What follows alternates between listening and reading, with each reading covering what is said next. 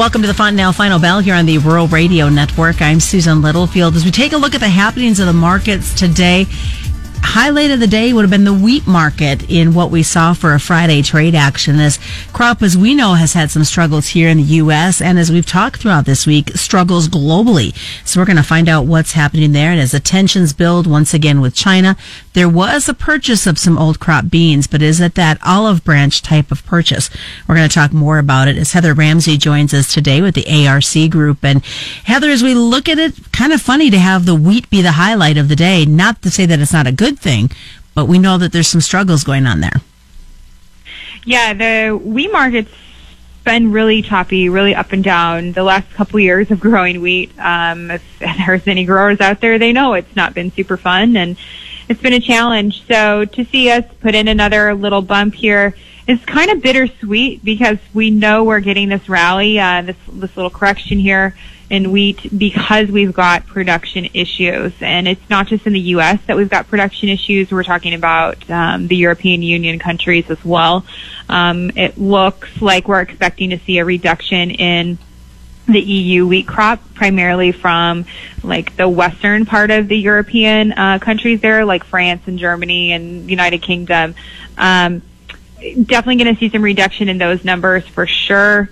I would guess we're going to see some reduction in some of the numbers out of the U.S. as well. We're hearing lots of problems with wheat, and as far as, you know, what's heading out right now and what does that production actually look like. We're just lots of variances and mixed results across the board. So because of those uncertainties, we're seeing the wheat market rebound a little bit here. I will say, when you start looking at what to do with wheat at harvest, we are definitely seeing the continued payout of protein. So if this is a year where we can manage to get some production that is a higher protein, you know, those premium structures are still there in the cash market, which is something I think everyone has to be really cognizant of as they go forward into this wheat harvest is, you know, get that wheat tested and see what you have, because in a year that's rough anyways, we need to be able to take full advantage if we do have something people are willing to pay for, and that would be protein in this instance. So definitely encouraging everybody to think about their logistics and whether or not they can put it into a bin and get things tested before they take it to town to try and make something happen with this wheat.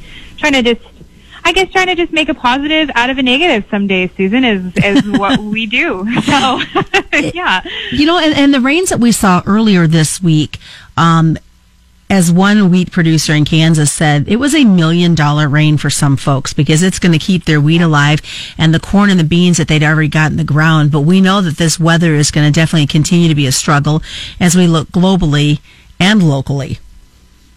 Yeah, and really the market is going to start shifting to this weather being kind of their dictator of what we decide to do day in and day out. And the last several years of trading and watching the market trade on weather markets, it's very choppy, very messy because we get so many updated weather predictions in a week now. There's a few days a week where we actually get a morning and an afternoon from the same sources, you know, so funds and traders alike are trading weather all the time now. Right now, for the next 6 to 10 days, it looks like above average heat, below average rainfall. I don't know that anyone's going to complain about the below average rainfall. And honestly, right now, I don't think anyone's going to complain about the above average heat because we've been so cool and damp. We really need this to keep forcing our crops to, you know, mature and produce. So, for the corn and soybean guys, yeah, for sure, this is super beneficial. The next week's worth of forecast. So glad that the wheat guys got some rain because especially down into that southwest Kansas region, I know that they've been super dry and it was really good to see a lot of those areas get rain. But that is what the market's going to start focusing on, not so much whether or not we have crop issues, just the potential to have crop issues based on the weather. So these are always fun markets to start trying to negotiate once we switch to weather. You know, it's kind of nice to be able to say, okay, now it's a weather-focused market once again, because that's kind of a norm that we're used to in these markets. Yeah. If we can get into that trading type rhetoric and do something somewhat normal, maybe we can start to get a feel for what our next decision should be around our marketing plans. From my standpoint, timing is always a huge importance for us. And so we're coming into crunch time here on what typically would be the tail end of our higher pricing season. With that being said, obviously when you look at the markets and what the actual numbers say, this is not a high price by any means. This is a price that we all kind of scratch our head and wonder, what are we going to do with this? But, in that case, we know that timing's super important. We know the market's going to start trading to weather. So any little blip we get is something that we need to be able to take advantage of while we can, while time is still on our side, essentially. China, and we know the tensions and the president making his comments today. I think one of the best tweets I saw was, thank goodness, the markets are closed. Because we know that what is being said this afternoon by the president is going to have an effect when those markets reopen on Sunday night. Yeah, it's really hard to know what to think anymore about what the market will focus on or not. But when the president tweets and makes statements and opinions on behalf of the United States, the market always responds. And, it's somewhat of a dilemma you put yourself in when you're in the ag business today and you want your markets to rebound and you want to do business with our biggest buyer because we need that from an economic standpoint.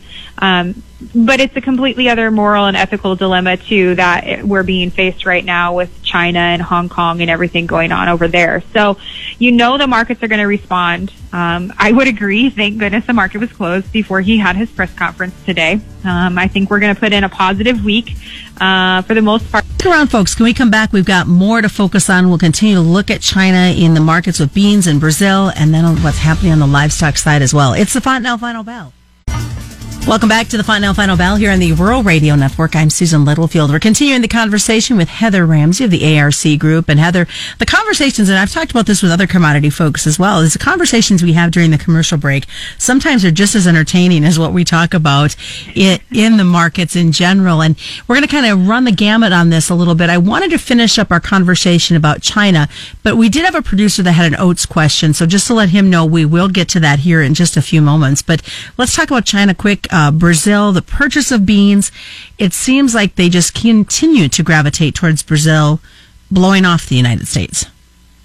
Yeah, it does tend to feel that way in some respects. And part of me looks at this from okay, let's be the eyes wide open bystander here and look at why that makes sense for them. You look at how much money they have invested in Brazil, and obviously that's going to be probably their partner of choice for soybeans. That's where their money is working and their infrastructure and things like that. We probably will start to see a little bit more of a switch back here, and we've seen a few extra purchases here from China lately. We're post-harvest in Brazil right now. We're actually coming into their dry season pretty quick here. I think about a month away, which means there's absolutely nothing that is allowed to be planted and harvested for a commodity during that window. So we're getting close to that. So we're post-harvest. There's obviously plenty of beans to move yet in Brazil, but we're starting to kind of wind down on some of the real busy activity. So there's obviously a lot of purchases that China has made from Brazil. We're not seeing near the volume that we'd like to see. I think total we're probably looking at between old crop and new crop, somewhere in the 16 million metric ton neighborhood is the numbers I see. So they've made some purchases, but not near what we'd like, or even close to, the promises of the phase one deal. And obviously a lot of that and the details of that are still up in the air right now with what's going on. So, it makes sense that they would go to Brazil first when you think about it. I hate to say that because I want it to be us. I want it to be the U.S. I want it to be my farmers' beans that are getting exported. But I'm not surprised to see that they still hold, more volume and more transactions. Also, in general, their crop is huge. So, they're out producing us. If you got to buy big bulk quantity, you go to the biggest guy and you ask for it, so that doesn't surprise me either. Well, we know there was a purchase of some old crop beans from the United States, and that's when I was talking about that whole olive branch thing going on. Is it just going to continue? I mean, they get the better beans right now, the fresher beans, shall we say, coming out of Brazil. Yeah, it's so weird, right? So, we've talked about this. I was down there in January and got to see this firsthand. And as much as they are the fresher beans, me personally, I still don't think they're the better beans, because like I've seen what the quality has been like. I know our quality is really, really good. I think maybe you and I had talked about this in the past, but when it comes to feeding that massive quantity of livestock and people that they're feeding in China, quality maybe isn't the thing they're looking for, so quantity over quality, I think, is where their mindset is at still. And that also tends to come with, the cheapest price first, obviously. And unfortunately for us, even though our bean price has dropped significantly, from a production cost standpoint to versus what we have to make it work, we're a lot less willing to budge on those prices and negotiate on the side for large, volume versus I think Brazil probably is. Their cost of production is way less. They got the quantity. And so in that case, if you're China, you want biggest quantity, cheapest price right now. Someday that will change. Someday they will definitely be looking more towards the quality and what kind of benefits it brings to them. But right now, where they're still listed as a developing country, they're worried about feeding people. And so, quantity and price is still really important to them. Let's look at the question that came in from the producer about the correlation between the corn price and the oat price. And you and I are too young to fully grasp this whole oats nose thing, but it seem to be following a trend that everybody's talking about the correlation between these two crops. Yeah, everyone is talking about it, and I'm just kind of like, I don't understand what that means. I came into the business well after oats was a hot commodity, and so I just kind of did a little research, did some digging, and it's like, okay, well, let's also look at the RSI related to corn and beans right now. Is that showing a pattern? As corn was on the verge of oversold, not quite there. Are oats going to match? And they don't. They are completely opposite as far as relative strength goes. So that doesn't really correlate. They have definitely changed directions here this week on oats. If you're looking at a chart, what's the best way for folks to get a hold of you, Heather? They can reach me anytime here in the office. It's 402-484-7474, and I'm extension 125. Or check us out on our website at agrisconsulting.net. And that is the Fontanelle Final Bell. Just a reminder, commodity futures and options do involve substantial risk of loss and are not suitable for all investors. The Fontanelle Final Bell has been brought to you by Fontanelle Hybrids and your local Fontanelle dealer. You can check it out as a podcast at our website at ruralradio.com, wherever you subscribe for your podcast, and on Spotify as well. It's the Fontanelle Final Bell on the Rural Radio Network.